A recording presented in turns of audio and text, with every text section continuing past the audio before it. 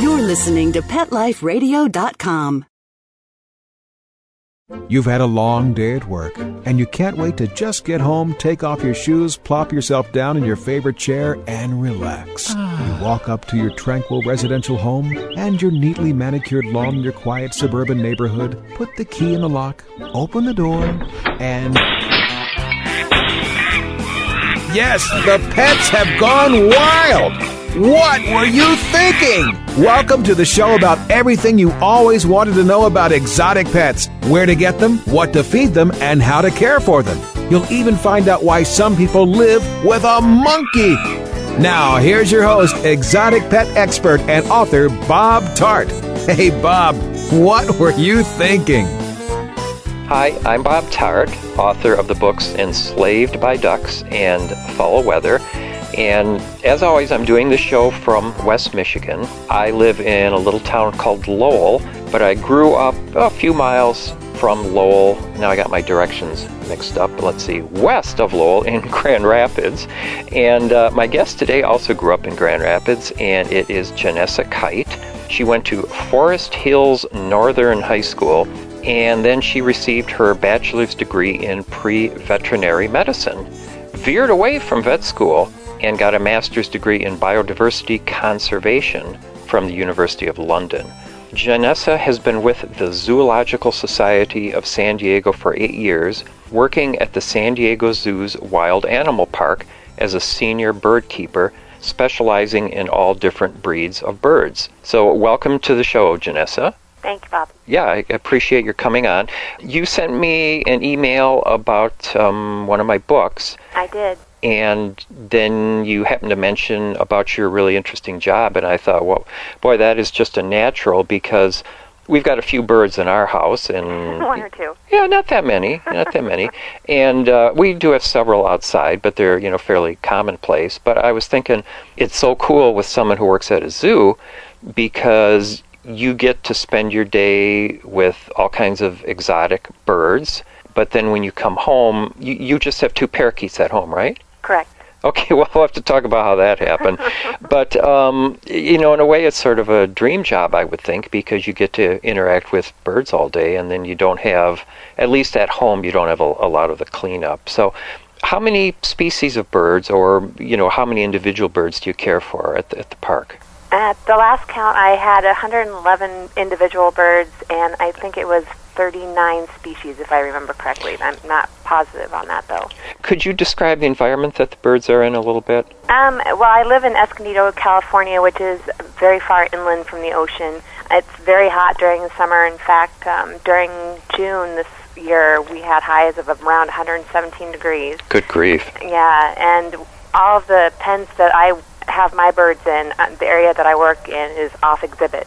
And all the pens are outdoors, and they have some shade structures and everything, and a lot of plantings and trees and so on to keep the birds healthy and happy. Okay, but could you explain what you mean when you say they're off exhibit? Off exhibit means the public has no access to them, and it's actually 75% of our collection is off exhibit.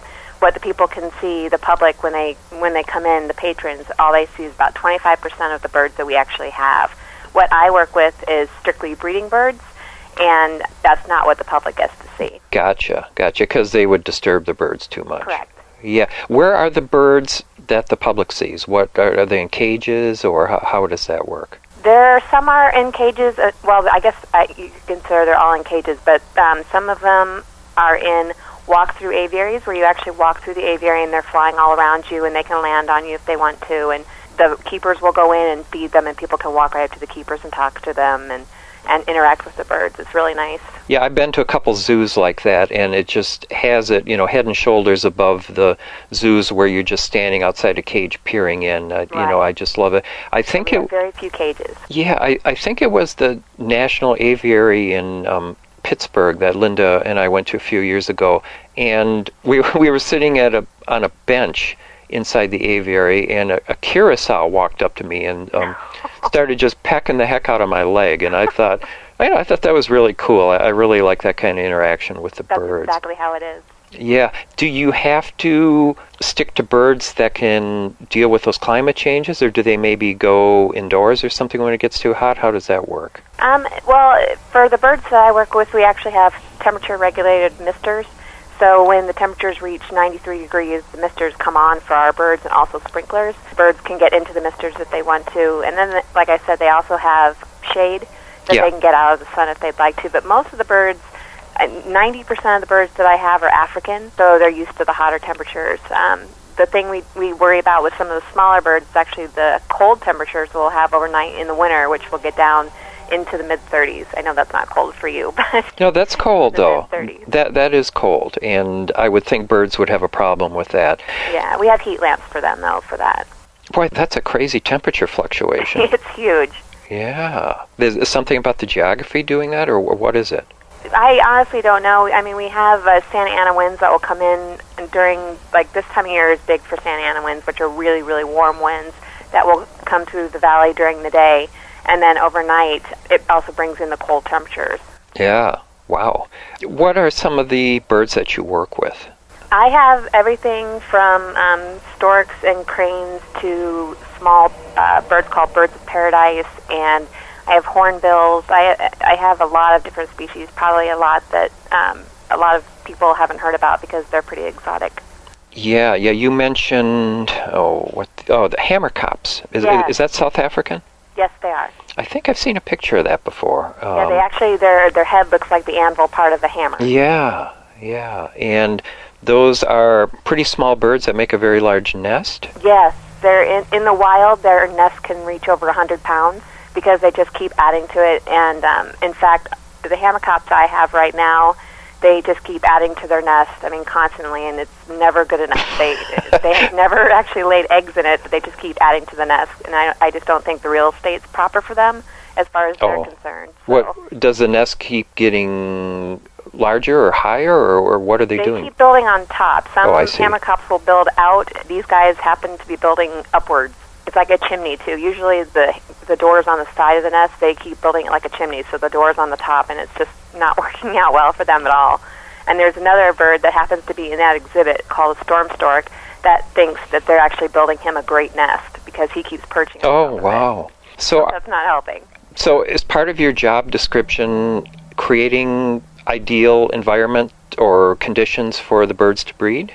It is. That's exactly what it is, especially for me, since that's what I deal with is breeding 24/7, basically, is trying to find the perfect nesting material and making the condition just right so the birds want to breed and making sure they're healthy and happy enough that, they're not having any kind of anxieties if they're not going to want to breed. So do you have any idea what to do with the hammerkops to make them happier with their nesting? This pair has always had issues with their nest. I have another pair that never has problems. They have chicks and lay eggs. In fact, this year they didn't have any chicks, actually, but they laid a lot of eggs this year that were fertile. They just didn't hatch, unfortunately. But it just happens to be this certain pair, and in fact, we don't even know if they haven't laid any eggs, and if they would, we don't know if they'd be fertile because we actually haven't seen any breeding from them. Are hammerkops monogamous, or can you switch them out? We can. Well, they're monogamous. However, the Zoological Society, as is all the American Zoological Association zoos in the U.S., they're all run by what's called an SSP. It's a species survival plan. And they actually tell us which pairs we need to put together, which birds, which females, which males have to be paired because of representation.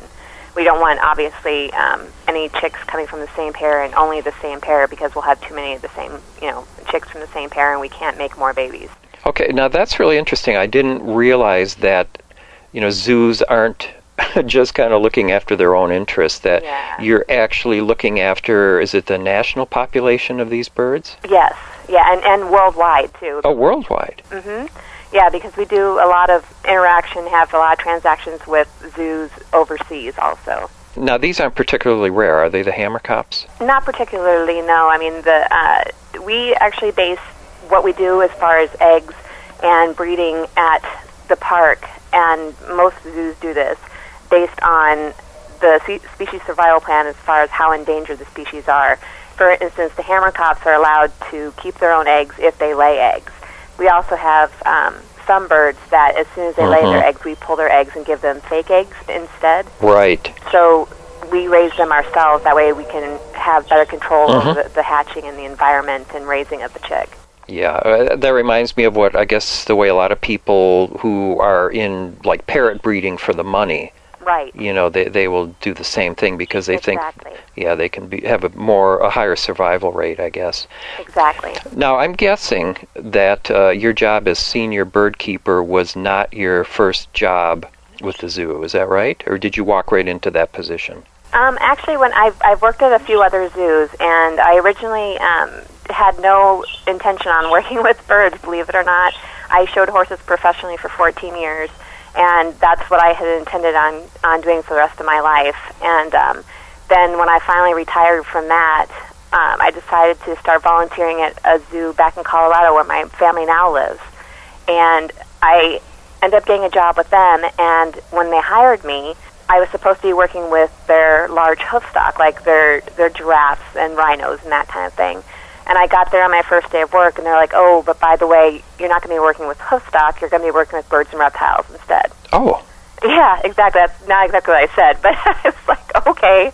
So within 2 weeks, though, I knew birds were my passion, and I've been doing it ever since, and that was over 10 years ago. So, can you tell me what you think it was that really attracted you about birds?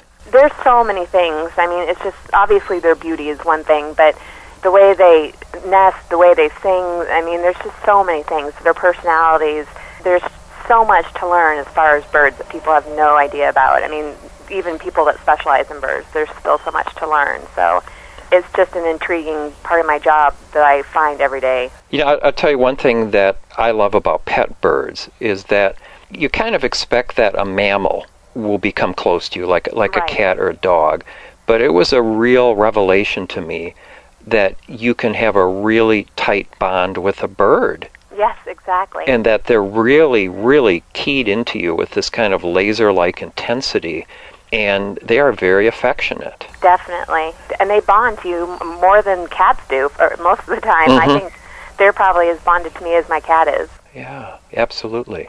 I wonder sometimes why it is that birds are more popular as pets than they are. Why they aren't? Yeah. I think people just think they're more intimidating than they really are, especially, you know, parrots live so long, and people are starting to realize and know that they live as long as they do, so they don't want that kind of responsibility with parrots anyway. And then parakeets, I think people just don't understand, and they're like, oh, a bird's not that big a deal. I want something that's going to get really affectionate. And I don't think birds are affectionate. Yeah, people are always surprised when I tell them that every one of our birds has a distinctive personality. Absolutely. And they don't get it, but, you know, even our hens, I notice that a lot of them I can really pick out from just how they're acting, even if they're, you know, the same breed, and I normally, you know, wouldn't be able to tell them apart visually. Exactly. So it's very cool. We have some white Pekin ducks. We have far too many. We have 4. To me, that's far too many.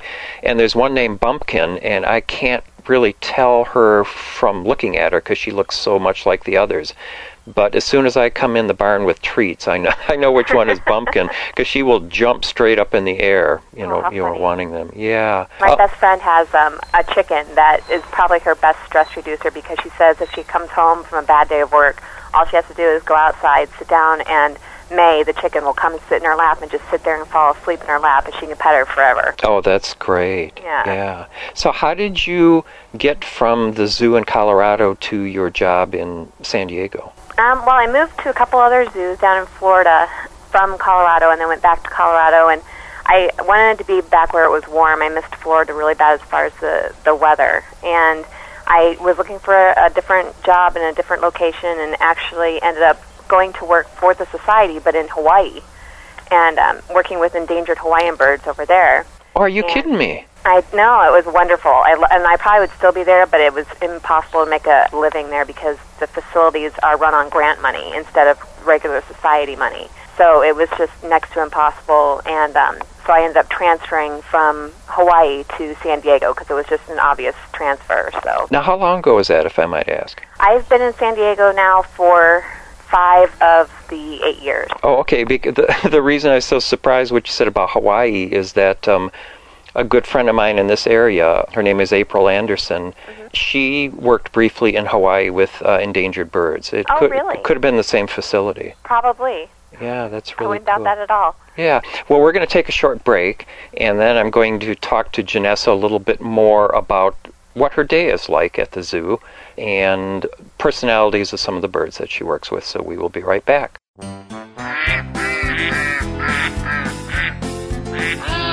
What Were You Thinking? We'll be right back after Bob gets the ducks out of his living room. Don't go away.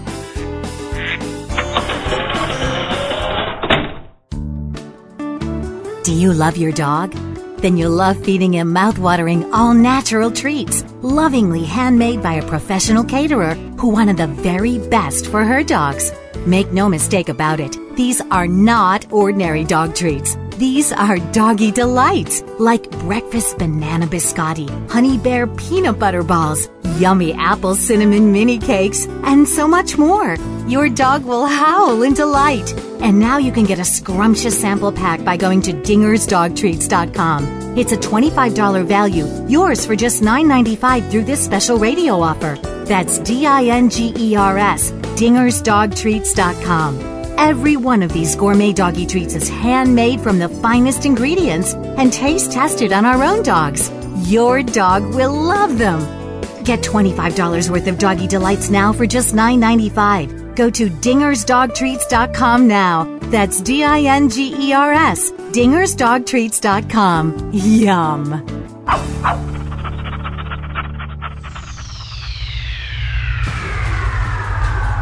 Greetings, human. What planet am I on? Welcome to Pet Planet. Here's a copy of Pet Planet Magazine, Florida's most informative and fun pet resource magazine. It features heartwarming stories and informative articles from local and national pet experts. Excellent. Pet Planet Magazine offers Operation Planet Rescue, helping rescued pets find new homes. And it's available at 500 locations in South and Central Florida and 24/7 on the internet at petplanetmagazine.com. If you're out and about with your pet, you may be featured in Paparazzi, candid pictures of you and your pet. For up-to-date pet-friendly events, activities, and pet-related services and products, Pet Planet Magazine is your final destination. I shall take this magazine home with me. Back to your home planet? No, to my condo in Boca. Pet Planet Magazine. Check them out at www.petplanetmagazine.com or 352-394-8578. It's out of this world. Here's the story of a lovely lady who is bringing up 3 very lovely goals. Join us every week on Wings and Things and get a bird's eye view of everything there is to know about pet birds and how to make your frequent flyer a happy camper. Wings and Things. That's the way we became the Birdie Bunch. Only on PetLifeRadio.com. Let's Talk Pets on PetLifeRadio.com.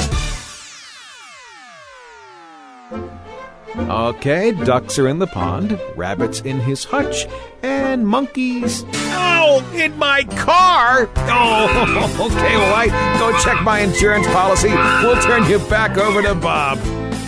Hi, I'm Bob Tart, and we're back with What Were You Thinking? And I'm speaking with Janessa Kite, and she is the senior bird keeper at the San Diego Zoo's Wild Animal Park. And I just realized you have a bird last name.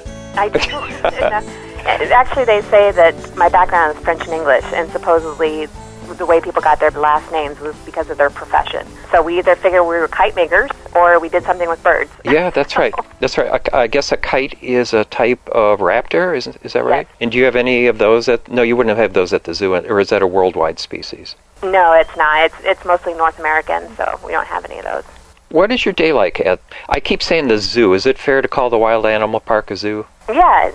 It's part of the Zoological Society and very, very similar.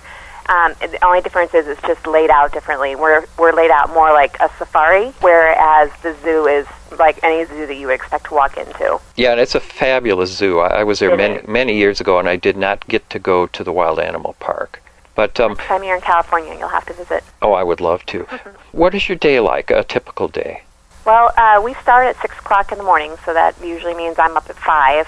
And the first thing we do is have our morning meeting with all the employees in the bird department, and then we go from there. And start right away feeding our birds. And feeding for me, because I have so many, takes from about 6:30, 7 to about 10 o'clock in the morning. Do you have to do the food preparation, or is the food already prepared for you? No, we have a department. Our forage department actually makes all of our diets for us.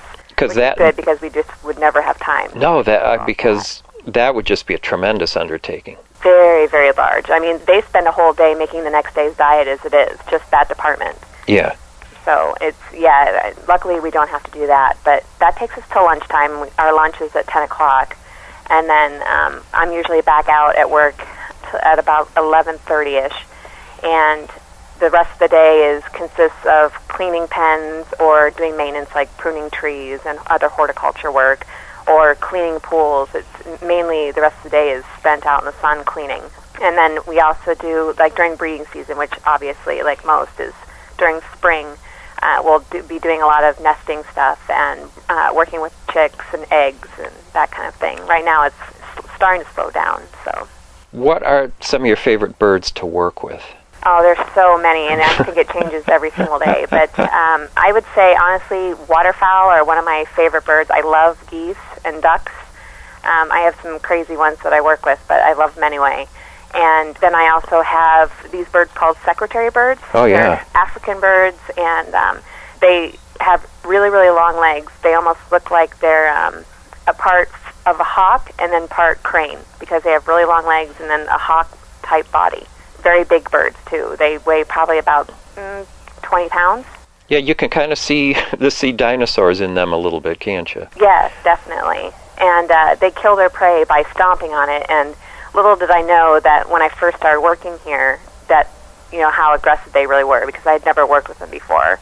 And I made the mistake of going into a pen one day with the most aggressive secretary bird that we had, and went to feed, and all I had to protect myself was one of the plastic saucers you put under a plant. Oh. And I kind of held it up in front of my head because I'm like, oh, this will protect me. And I walked out, and I mentioned it later to some people I worked with, and they're like, you realize he can kick right through that. Oh, dear. Really? I do now. So what do you do now when you go in that pen? He and I have actually had some therapy, and we get along well now. Okay. Yeah, we've worked it all out. So. You think it was just because you were new and he wasn't used to you and he was kind of defending his territory? I think so. I mean, he's got a female in with him, and then one other little ibis type bird, and I think it was just mainly because that's his pen, and he's got a lot of area, but he's a good boy now. I don't have any problems with him now. But if I go into his pen I usually wear a visor and sunglasses. And if I don't have my visor and sunglasses on, then he'll be aggressive towards me. Okay. Why don't you explain that? I don't understand it. I'm assuming it's because he recognizes me in a certain way. Oh, okay. And that's with my visor and sunglasses on. And if he doesn't see that, it's not the same person to him. Oh, that's really interesting. Right. And that's what I'm assuming. That's the only thing that I can figure out from that whole thing. Good grief. And you deal with parrots too, don't you? I do. I have a few parrots. We don't have a lot of parrots in our collection, but I do have a few. And I have a hyacinth macaw, and then two other parrots. Another parrot called Pesquet's parrots. Oh. And they actually look like vultures. They have little black vulturine type heads and then a red body. Okay. And hyacinth macaws would not be African. No, they're not. He actually happens to be part of a pair that we had. The female actually died a few years ago, so we just still have him, and we're waiting to get another female to be able to breed him with. Okay, I never heard of this other kind of parrot you were talking about. Right, they're called Pesquet parrots, but and we are trying to breed them, but they're still a young pair as far as the age of the bird, and they just started coming into season and becoming hormonal. Yeah. I guess these haven't made it into the pet trade at all, huh? No, not at all. What have you noticed different about parrots that are kept at the zoo than, the same species of parrot that people might keep as pets? I don't know if you've been able to, Yeah. Well, I think the difference is at the zoo, when we're breeding birds at the zoo, we try to keep the attention down to a minimum, because the more imprinted birds are on the keepers, the less likely they are to breed. And the harder it is to have them breed, because they just don't act the same. They don't have the same instincts. So in the pet trade, the pet birds are always more affectionate than the zoo birds. Sure. Sure, but at the same time, probably your birds really enjoy their independence. Oh, definitely. Absolutely. In fact, my male Pesque, when I go to feed him in the morning, I have to hold a net in front of my face, otherwise he launches himself onto my head. Oh. Yeah.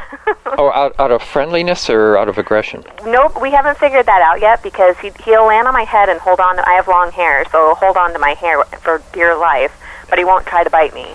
So we haven't decided if he's just doing it for attention or if he's doing it because he really is looking for a good way to get to me. Oh, how do you get him off when he does that? Usually I call for help. Yeah. We carry radios with us, and I usually have to call somebody because I can't get his little feet unclenched in my hair.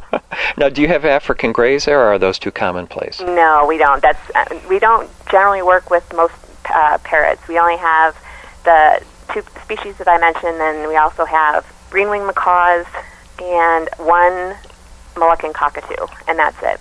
And what kind of waterfowl do you have? Oh, we have all kinds. We have all, obviously the mallards that live here year-round, and then we also, in the collection, we have swan geese, we have poachards, and, gosh, I don't know if I can remember all of them, Coscaroba swans. I'm trying to remember, poachards, they have a North American amalgam, don't they? Or They not, do. Or They do. a counterpart, I mean. Yes.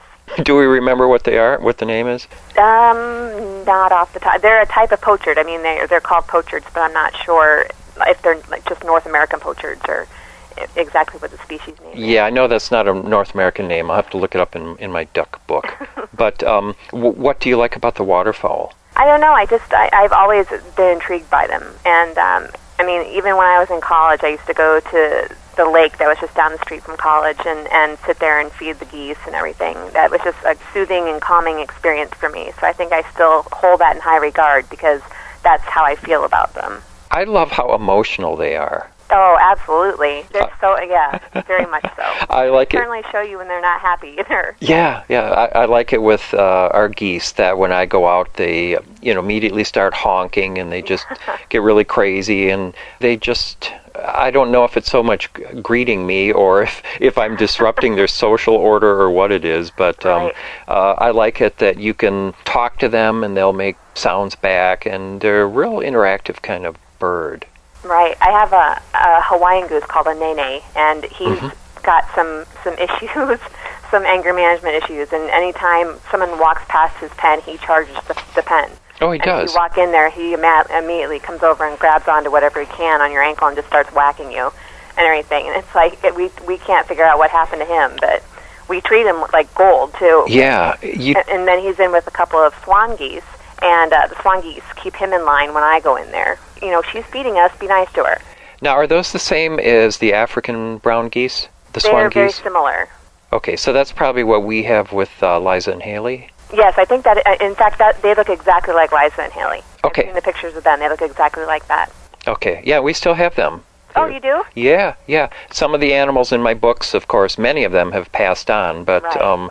We still have Howard the Dove, who's 18. Oh, my God. Yep, and Liza and Haley. And yeah, they look just like Liza and Haley. Oh, yeah, they're great. And I tell you, I don't think I'd want to be attacked by a Nene because I've had a Muscovy come after me before, and it's none... It's very similar. Yeah, do you have Muscovies? They're probably too commonplace, too. No, I worked with them down in Florida, but we don't have them here at the park. There's feral populations of Muscovies in Florida, aren't there? Yes. Yeah, I like them. I think they're very cool. Yeah, they are. I used to have them right outside my apartment down in Florida.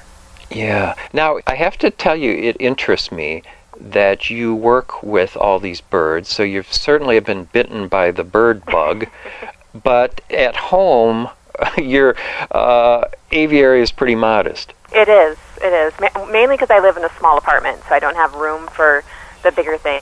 I keep it small for a reason. Yeah. But you have a couple parakeets, and why don't you had one for quite a while and just got a new one? The first one I've had her for about 3 years, and it's kind of an interesting story how I got her because someone had actually smuggled her into the park and released her into one of those walk-through aviaries. Oh, dear. Like we weren't going to recognize that she was a parakeet amongst all these exotic birds. Or maybe they didn't care. Maybe they just wanted to get rid of it. Yeah, and I mean, there's just so many different... I mean, they could have taken it to the Humane Society or put it in the want-ads, but they decided to smuggle it into That's the terrible. park. But we ended up... She was easy to catch, obviously, because she was a pet bird. And we had to put her in quarantine for 30 days to make sure she didn't have anything that she had given to our birds. And then with the people in the bird department, we had put our names in, anybody who was interested in having her, put our names in a hat, and my name happened to be drawn. So that's how I ended up with her. And she's very timid. I mean, she doesn't like to come out of her cage. The couple occasions that she has come out, she actually has come to the front door of her cage and knocked on it. Like she wanted me to open the door. And, but she very, very rarely ever does that. Oh. Yeah, and that's really interesting. Being in her cage. Do you suppose she was sort of traumatized by being loose? I think so. And she was in an area, there were so many other birds that were probably chasing her and everything, and she was there overnight because we found her very early the next morning before the park opened. Oh, good grief. So, yeah, so I'm sure she was quite traumatized by it, but I keep working with her, hoping we're going to get through it. But and what's her name? Moa. It's M-O-A. It's actually Hawaiian for chicken. Oh, okay. And how's she doing with her new friend? She's doing really well. I don't have them in the same cage yet. I have them in cages next to each other so they could get used to each other before I introduced them. But she actually is, when I first put them next to each other, the cages next to each other, she sat on the very opposite end of her cage away from the new bird. And then snuck down to the end closest to them and hid behind a mirror that she has in her cage and just stuck her face around the edge of the mirror, looking at it. It was very cute. I was laughing quite a bit about that. I have rarely found two parakeets that won't get along. I think we... And that's what I think. They're very social birds. I'm cautious. Yeah. Well, believe it or not, we've pretty much run out the half hour. Wow. Yeah, and I had a lot of questions I still wanted to ask. So, maybe in a couple months or so, we'll do it again if you're interested. That'd be great. Yeah. Okay, well, thanks so much, Janessa. I really appreciate talking to you, and I'll talk to you again. Okay, thank you. Bye-bye.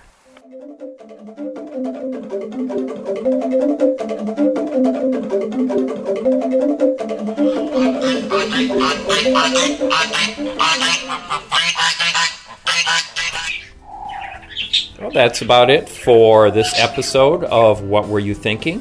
Thanks so much to Janessa Kite for being my guest.